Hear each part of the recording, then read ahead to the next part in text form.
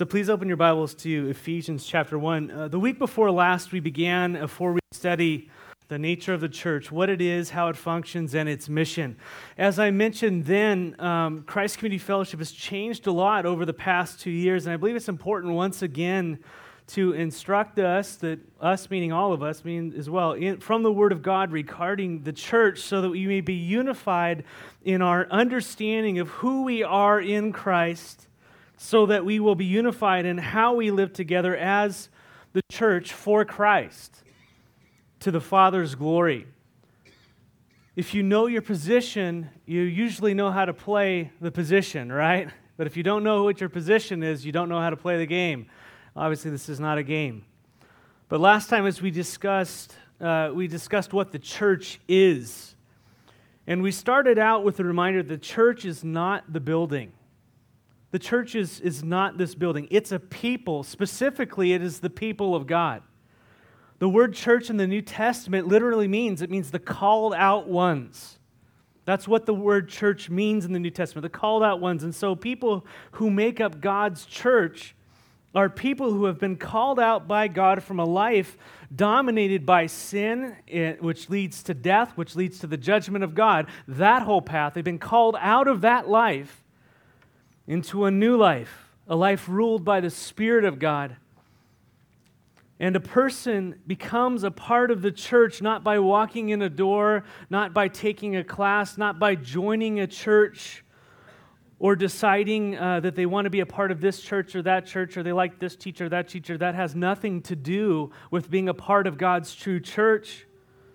A person becomes a part of God's true church by being born into the church of God, and I'm not talking physically. Some people think that we're a part of the church because we were born into the church. No, if you think that you are a Christian and you're saved just because you were raised a Christian, that is not what the Bible says. You must be born again. That's what John chapter 3 proclaims, that Jesus said you must be born again. You must be born again to see the kingdom of God. And so it is a spiritual rebirth. You must be born again, John chapter 3 says. And so it's quite possible, by the way, to go to church, to be a member of a church, to tithe, to sing the songs they sing, go to the functions, go on mission trips, do all these things, and not be a part of God's church. And there are churches, I assume, that are full of people who do all those things and yet have never been born again. Those things without being born again is what we call religion. And that is a self-righteousness. And we assume because we do all these good things that we're right with God. And that is not what the Bible teaches. That's not what Jesus said. He says, your works are as filthy rags before me. But what happens is God, by His grace, He saves us when we trust in Jesus Christ as our Savior. And now we are born again. And because we are born again, because we've been changed, now our lives are filled with the things that God loves. His people, His kingdom, His praises, His will, His mission. Do you see the difference? It's pretty scary, huh? A person is born again by turning from your sin, from our sin, and it's called repentance. When we turn from our sin and we turn towards God for forgiveness by believing that Jesus died on the cross to take the punishment for your sin, for my sin, and that He rose again on the third day, that His life becomes our life. That is how a person is born into the church, by turning from our sins and turning towards God. And by God's grace, we're made new. It is an act, a supernatural act of God's grace. Undeserved, unearned, but it's what He desires to do. You're born again, and you're born into the church. And so the church consists of those called out, those who have repented and put their faith in Christ Jesus as their Savior. And your new life is now wrapped up in the church, in the body of Christ, in the people of God, the kingdom of God. That is what your life is now about. As we glorify God together by loving and obeying Jesus Christ. Now, as I mentioned a couple of weeks ago, the Lord has a mission for His church. He saved us for His purposes, for His plan. But before I share what God wants us to do, it is important to know who we are as the church of God. And this is important because as we understand all that God has done for us and who we are now in Him, our new identity in Christ Jesus, it becomes clear what He wants us to do. And I use the analogy of playing baseball. You kind of go out there and you do, if you've never played baseball, you don't know what to do. You got put on a team. Well, what is a glove? What is first base? Where do I go? What do I do? You were born into the kingdom of God, and you really have no clue what that's all about. Amen? And then we're somehow supposed to just get it. Now, God's in us, and He'll drive us towards things, but we need to be taught, we need to learn who we are in Christ Jesus, our position, what He has done for us, who I am now, not what I used to be and what everybody says I am, but what God, my Father, now tells me who I am. And it is from that position, our position as the church, that we then know how to go forward in the life to glorify God, which we've been brought into in His kingdom and His plan. And so guess what? When you're born again, you're born into the church, and the plan is no longer your plan. Isn't that amazing? It's not about you and your house and your kids and all these things primarily. It is about His kingdom and His kids and His house. Amen? And how we glorify our Father in that. And if that sounds boring to you, that's the flesh. But if those things are like, okay, that is kind of boring, but Lord, change me and help me. That's the Spirit. Amen? And He wants to drag you, He wants to convey you from the kingdom of darkness, which you once were. You have been brought positionally, but your thinking hasn't. Amen? And He wants to retrain you, to conform you to the image of Christ Jesus. And this happens over time through the Word of God, by interacting with the body and all these types of things. And you get trained over time into rethinking who you are in Christ. And now, I get it. I know who I am in Christ, what my position is. And now, more specifically, I find out what He's called me to do as a part of His mission. And so I find myself behind this pulpit, when the very thing I did not want to do when I was in junior high school and beyond was public speaking. Because I'm humble, and you guys know it. Get words backwards, and you guys laugh at it. But it's okay, because God compelled me towards this direction as I just loved Him. And God's going to compel you and move you into whatever area in the body of Christ that He has called you to, that we function together. You're not me, I'm not you, but we are one.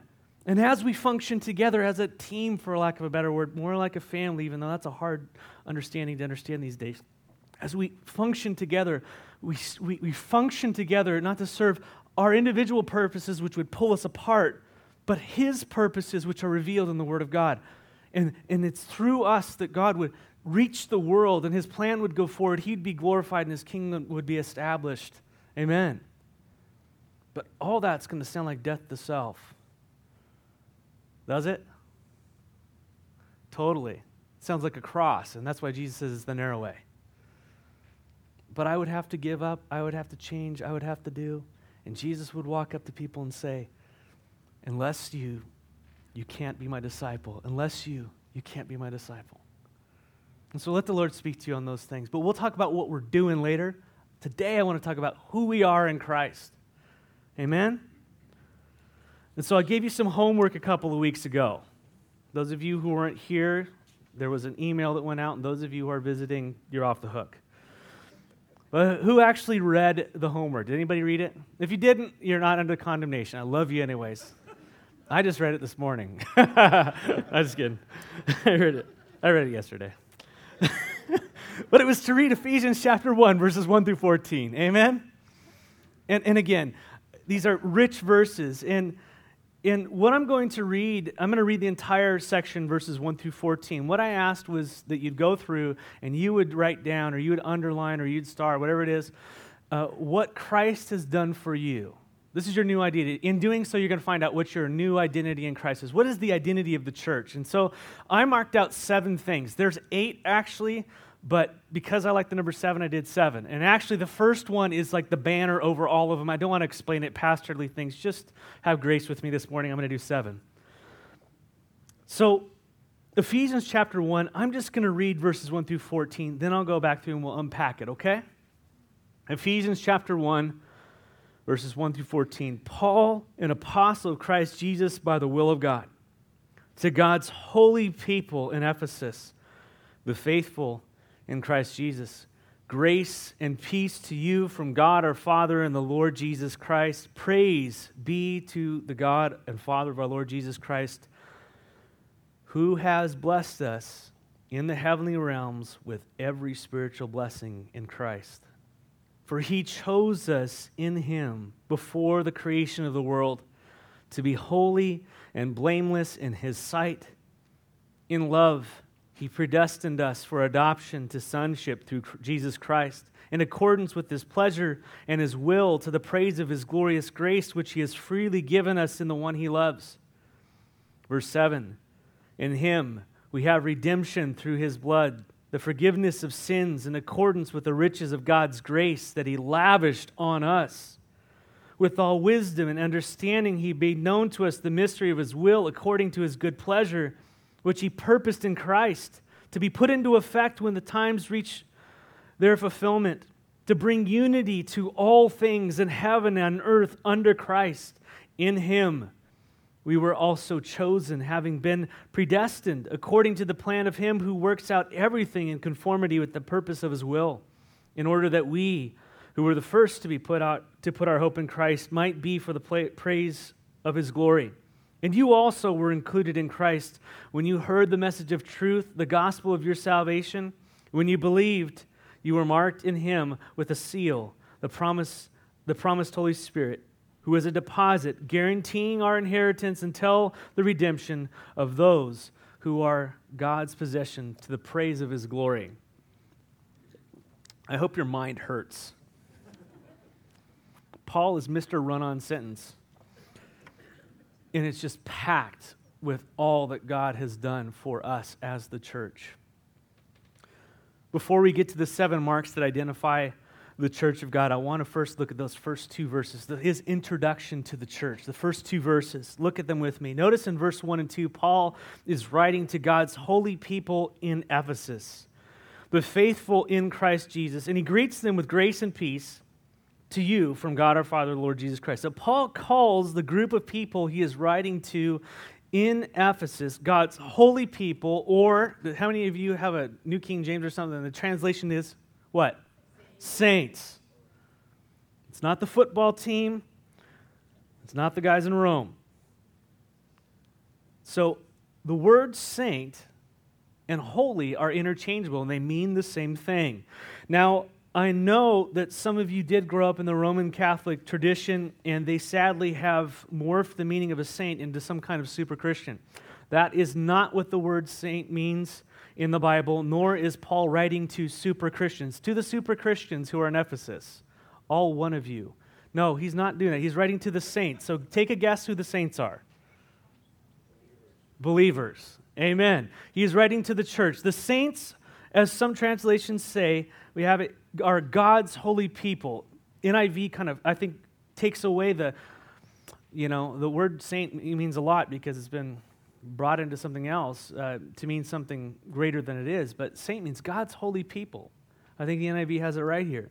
And so the word saint or holy means, as we know, set apart for a specific purpose. Again, this is similar to what the definition of the word church means. Church means the called out ones. Saints means holy ones, set apart. So called out and set apart for a purpose, God's purposes. And that's what that means. Those who have been called out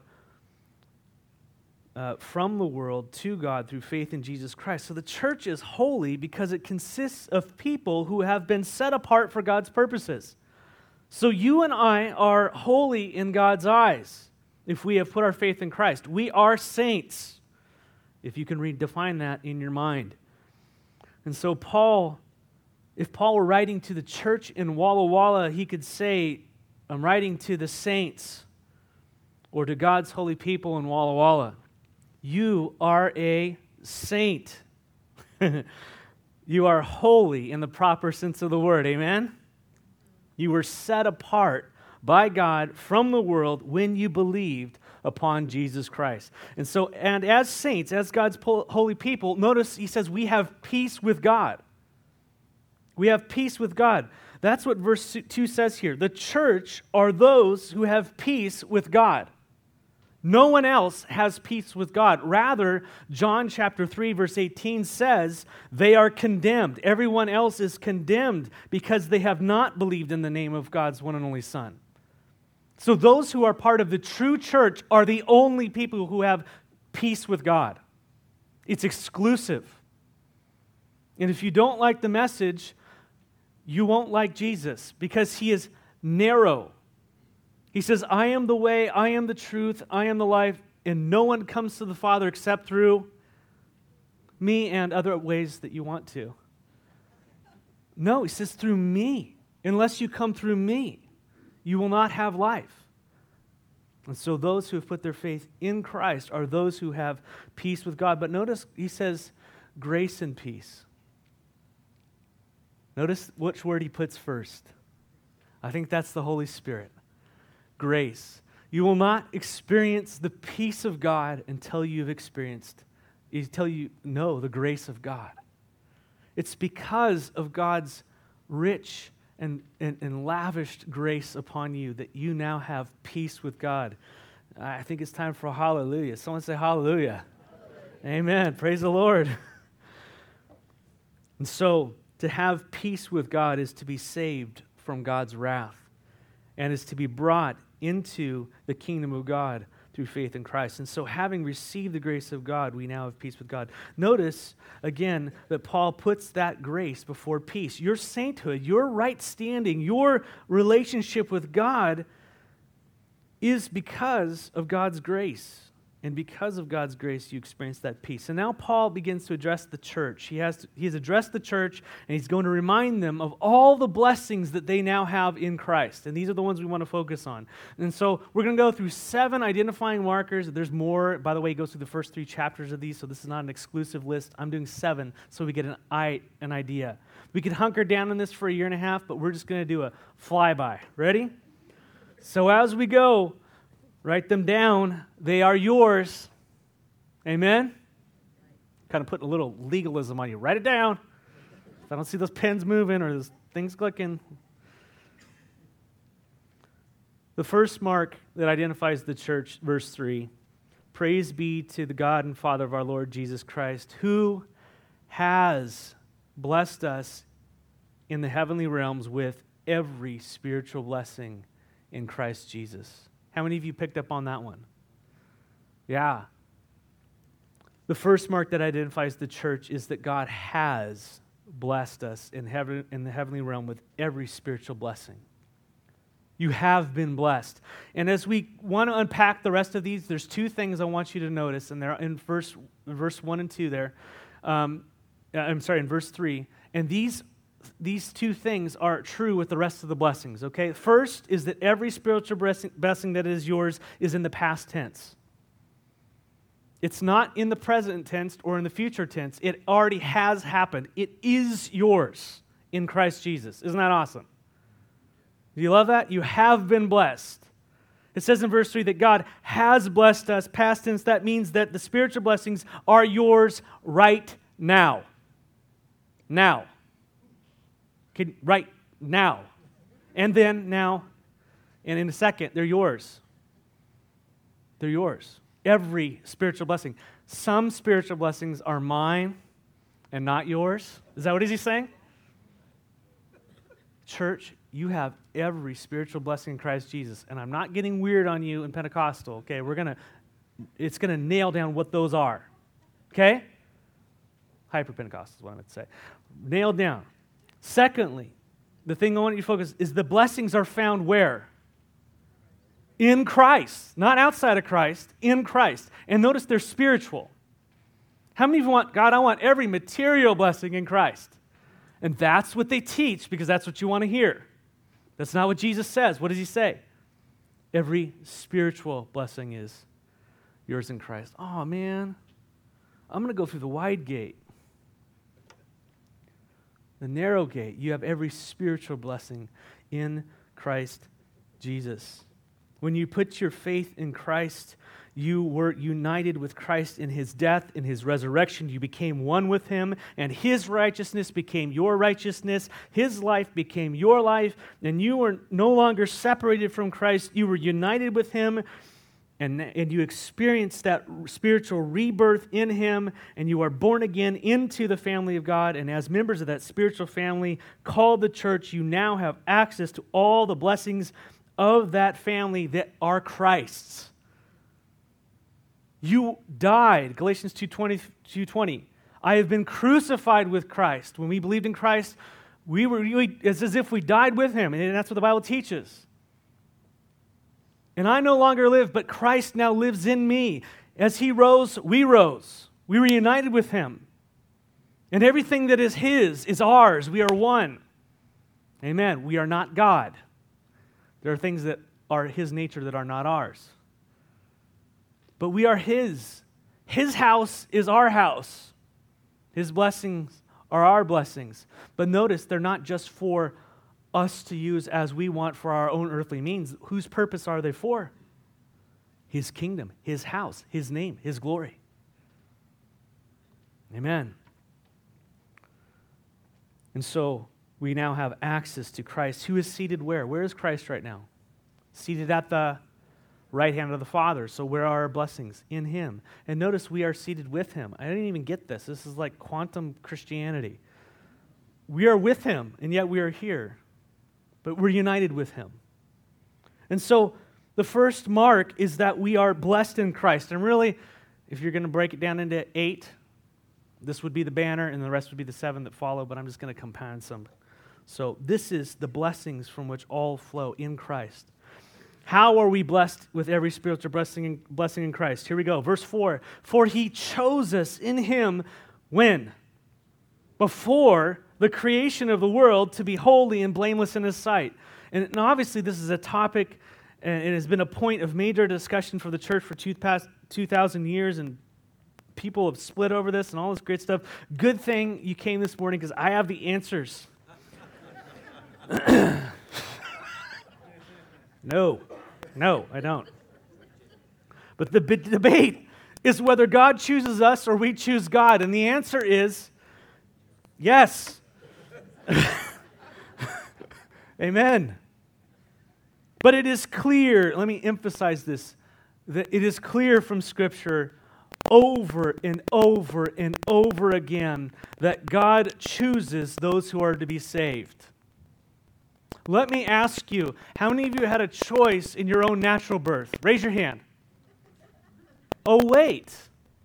You didn't? That's very interesting. Someone else made a decision on your behalf. That's interesting. Well, in the spiritual birth, it's a little different. But God, let me just say that God has the power to save or not. That's what the Scriptures teach. You can't run away from it. And I used to argue with this all the time because, well, what about me? And all this type of stuff. Listen, God saves. He chooses those who are to be saved. And I don't understand how that works, and I'm not going to sit here and pretend like I'm a theologian on it. But I do know that God chooses those who He saves. And my responsibility, the Bible also teaches at the same time, the responsibility as man is that you must believe. I don't understand how He works out all this stuff. Even though He explains it to me, it still gets beyond me. But I do know that my responsibility is to what? Is to believe. And unless I believe, I will not be what? Saved. Those are heavy things. So the Bible is clear over and over again that God chooses those who are to be saved. It doesn't say the opposite, that God chooses those who are going to hell. So don't make that conclusion. It doesn't say it.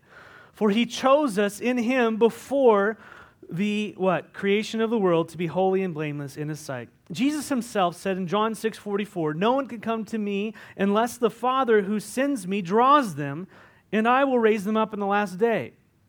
Was Jesus kidding? No one can come to the Father unless what? He draws them. That's pretty, I don't know, how do you argue with Him? He chooses, He draws.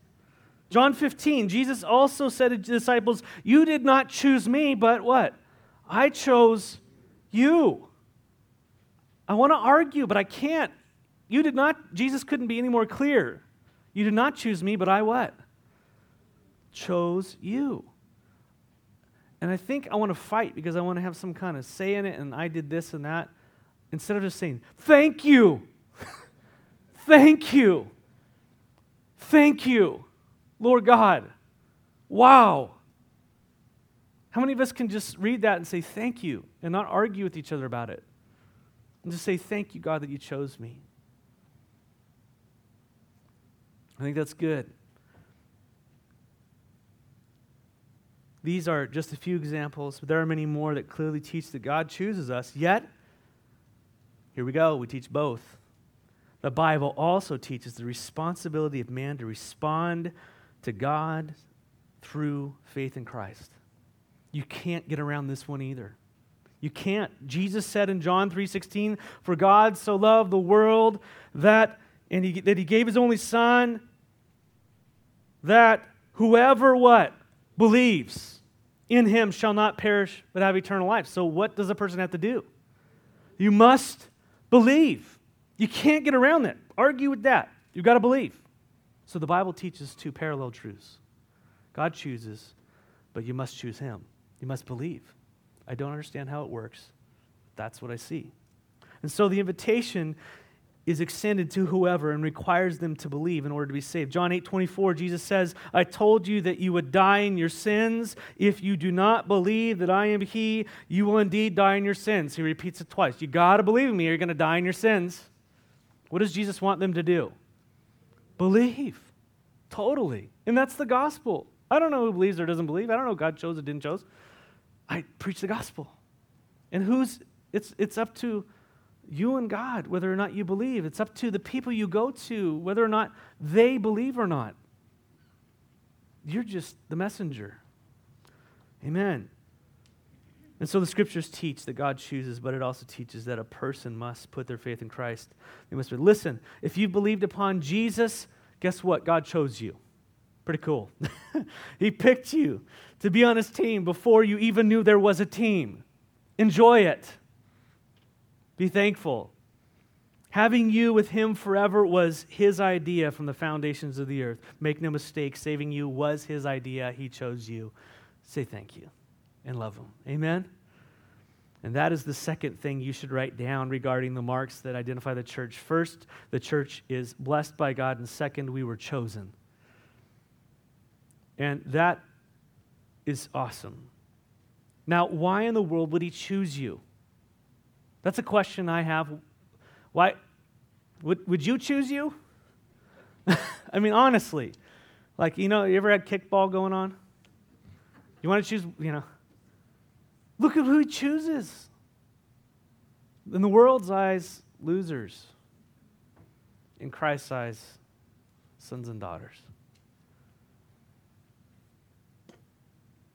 I was speaking with a brother yesterday, and he was just marveling at why the Lord would save him. You ever just marveled? God, why would you? Don't you know who I am and what I've done? Why would you come after me? Why would you seek me out? Why would you find me? Why would you change my heart? Why would you bleed and die for me? Why would he choose us? Verse 5. What does it say there? In love. In love. He predestined us for adoption to sonship/daughtership through Jesus Christ in accordance with his pleasure and will. God's motive in choosing you was what? In love. Now, another great question is, why did and why does he love us? I think that's going to be the big question throughout all eternity. Why? But there's a plan that he had for you before the foundations of the earth. It says in verse 5, that plan is he predestined us for adoption to sonship through Jesus Christ in accordance with his pleasure and his will. He chose you and predestined you to be born into his family, for you to be his son and to be his daughter, and that is the third mark of the church. We are predestined for adoption. We're adopted. He planned and knew that you would be brought into his family. Adopted is the word. You were not his child. You were an enemy. You were far away, but he sought you out for adoption. How did that happen? He happened through Jesus. He pursued you through his great love. Jesus died to take away your sin, my sin, so that we could be adopted into the Father's family. Galatians 4:7 says, "So you are no longer a slave, but God's child. And since you are his child, God has made you also an heir." So we've gone from slave to an heir. Isn't that amazing? He bought us out of the slave market of sin and death with the blood of his own Son and adopted us in love, verse 5 says. 1 John 3 says, "Behold, what manner of love the Father has bestowed upon us, that we should be called the children of God." It's just this love that just pours out upon us. Amen. And it gets better. It says there in verse 5, "In love, he predestined us for adoption to sonship through Christ Jesus in accordance with" what?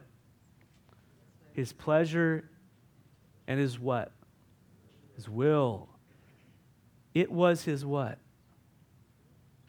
It was his pleasure and it was his will to adopt us. It was his pleasure and it was his will to adopt us. Let that sink in. Think about you and him. It was his pleasure and it was his will to adopt you. Did you know that his plan for you, for us, to be his child came from his love and his good pleasure and his will? It came from his very essence. That's not something that will happen. That happened. It's done when you believed in Christ Jesus. Pretty cool.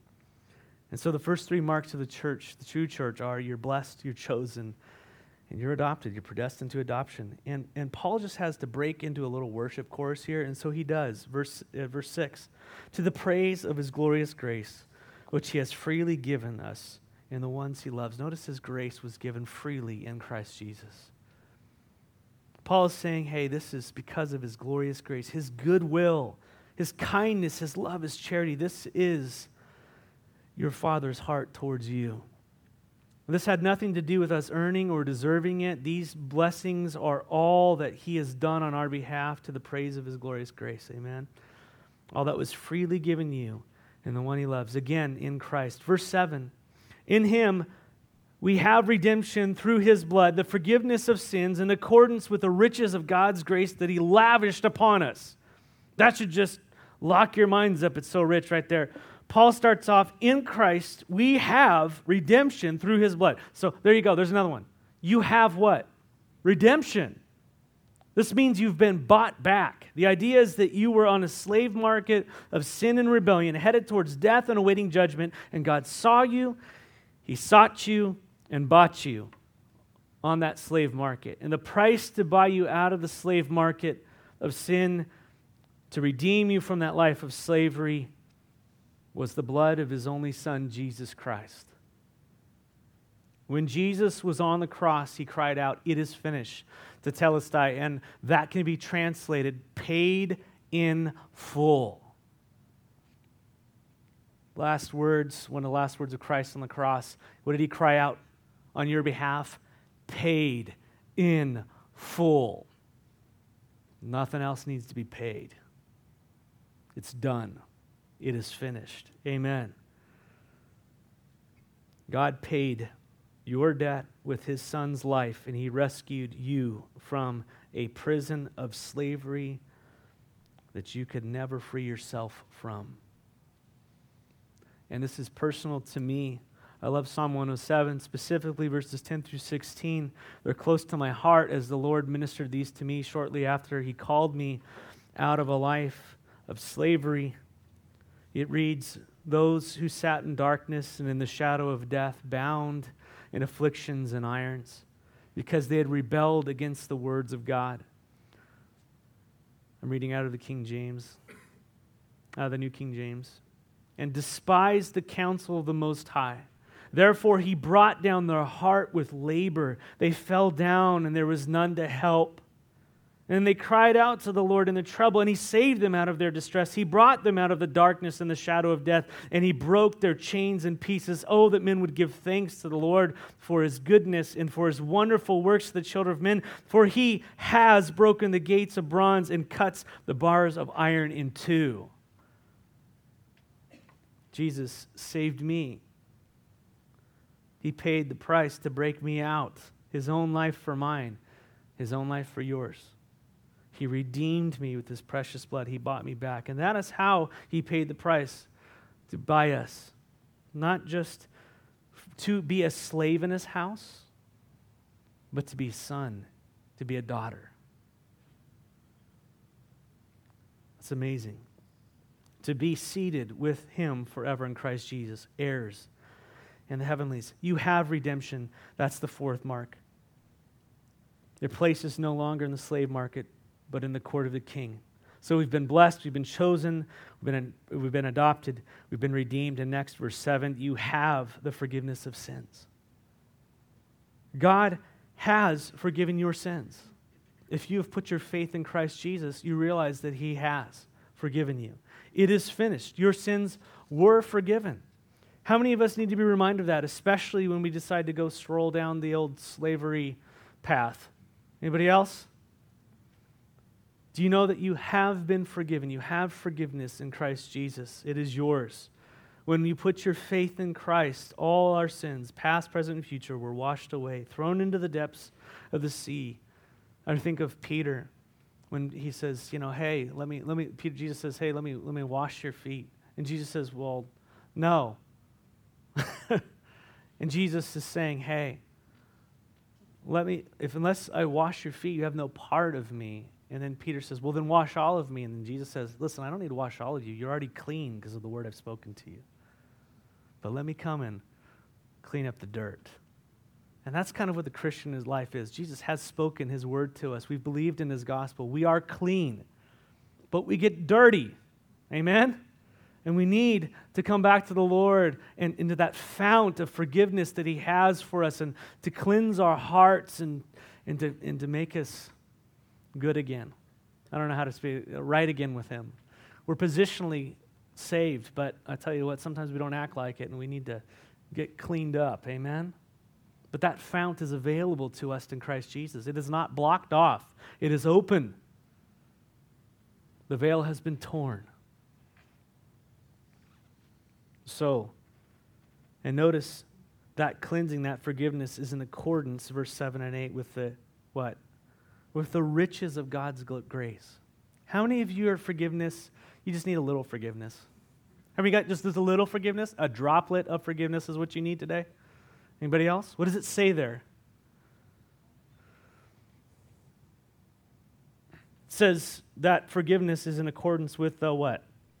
Riches. I like that God uses big words there. The riches of God's grace that He what? Lavished upon us. We're not talking droplets. We're not talking a little tiny squirt gun. We're talking super soaker. We're not talking kiddie pool. We're talking oceans. He dropped the Atlantic Ocean on you. Boom! God's grace flooded. His forgiveness is yours in Christ Jesus. Whatever you need, He's got it. Amen. And that cleansing, that forgiveness is according to His riches. And so, the church is those who have been blessed by God in Christ, have been chosen, been adopted, been redeemed. And fifthly, we've been forgiven. We're almost there. Don't worry, we're almost there.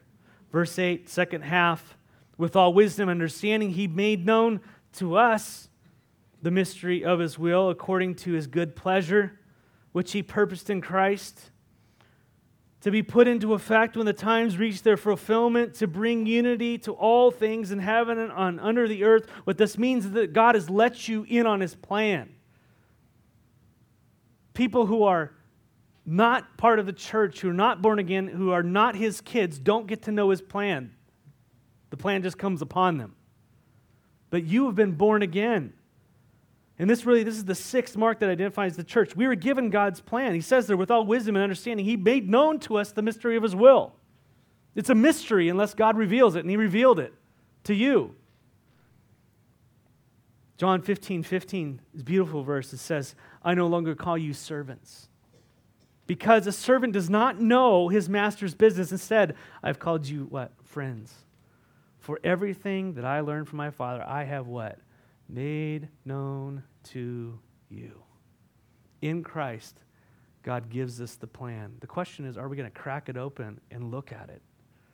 Are we going to seek Him for it? It's ours. It's there.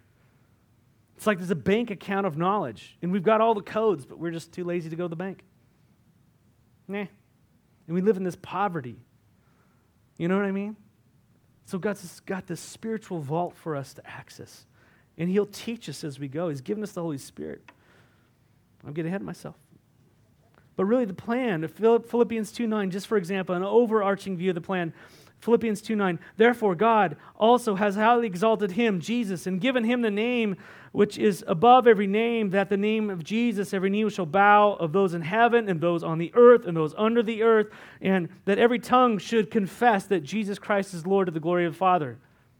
That's what's going to happen. It's all coming to where everyone is going to bow before Jesus Christ. That is where all of humanity, past, present, and future, is funneling towards.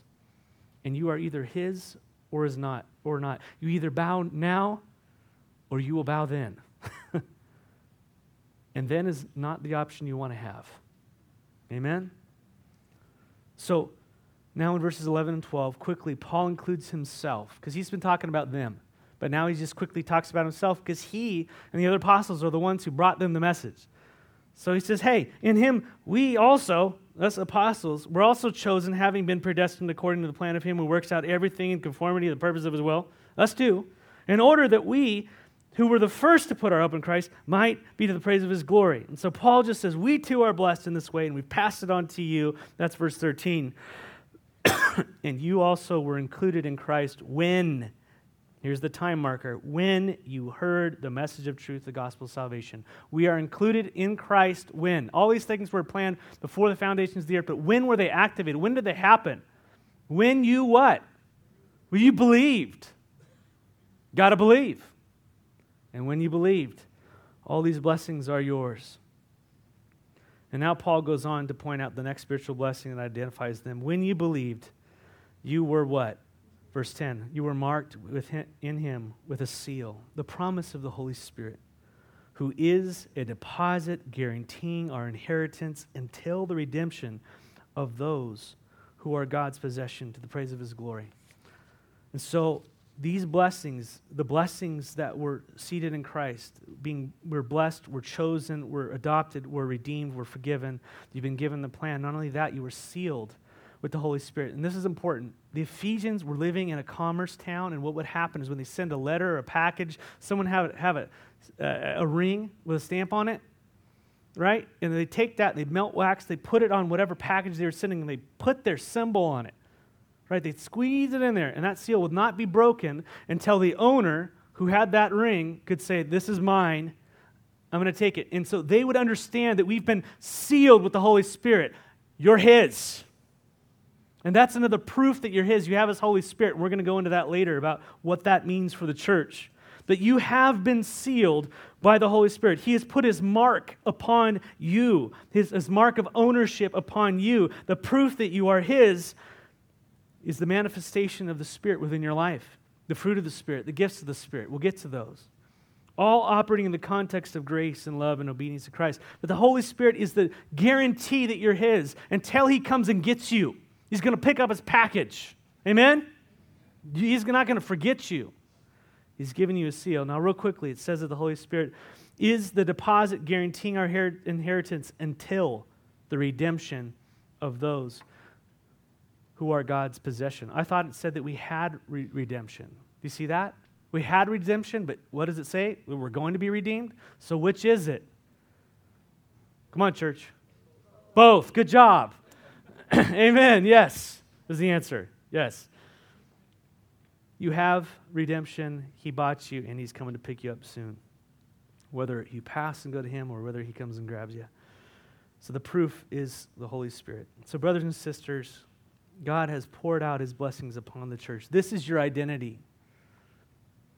And I want you to consider praying to the Lord and say, Lord, this is who you say I am.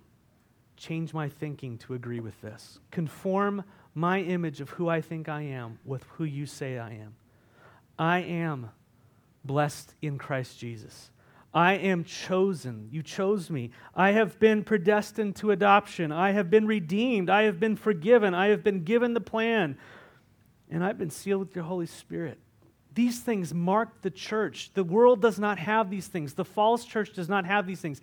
They will try to make up things that look like these, but these are yours in Christ Jesus as you've placed your faith in Christ. And it is from this position of knowing who you are, a son, a daughter in Christ Jesus, that you can say, hey, I am yours, and this is who I am in yours, and you have given me authority to go as the blessed, the chosen, the redeemed, the adopted, all these types of things, all these things I have. Now you can go and do what God's called you to do in His power and His glory with access to all the riches that are yours in Christ Jesus. You do not need to be afraid, church.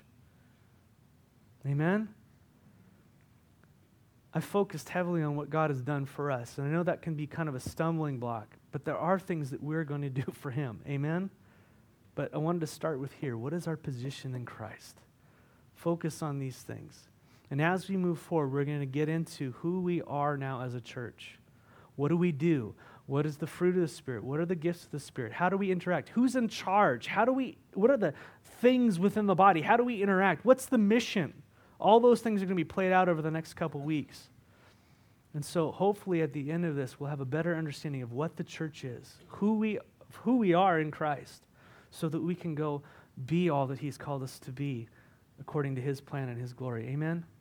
Let's pray. Lord God, we love You, and we ask, Lord, that our hearts and our minds would be able to receive these things. I'm asking, Lord, this morning that Your word would go deep into the hearts and souls of Your church. So many have struggled with who they are in You, and they're being told everything else. And so, Lord, minister to Your children today. I'm so thankful that every good and perfect gift comes from our Father in heaven. What a Father's Day. I didn't even line this all up, but these are the things that You've done for us. These are the things You've done for us, Lord. You're a good, good Father. Praise and honor and glory and worship to You. Thank You for redeeming us in Christ Jesus and showering us with all these things that will never end. So glory to Your name. May Your church arise. May Your church stand in Your presence and proclaim Your kingdom until the day we see You face to face. In the name of Jesus we pray. Amen.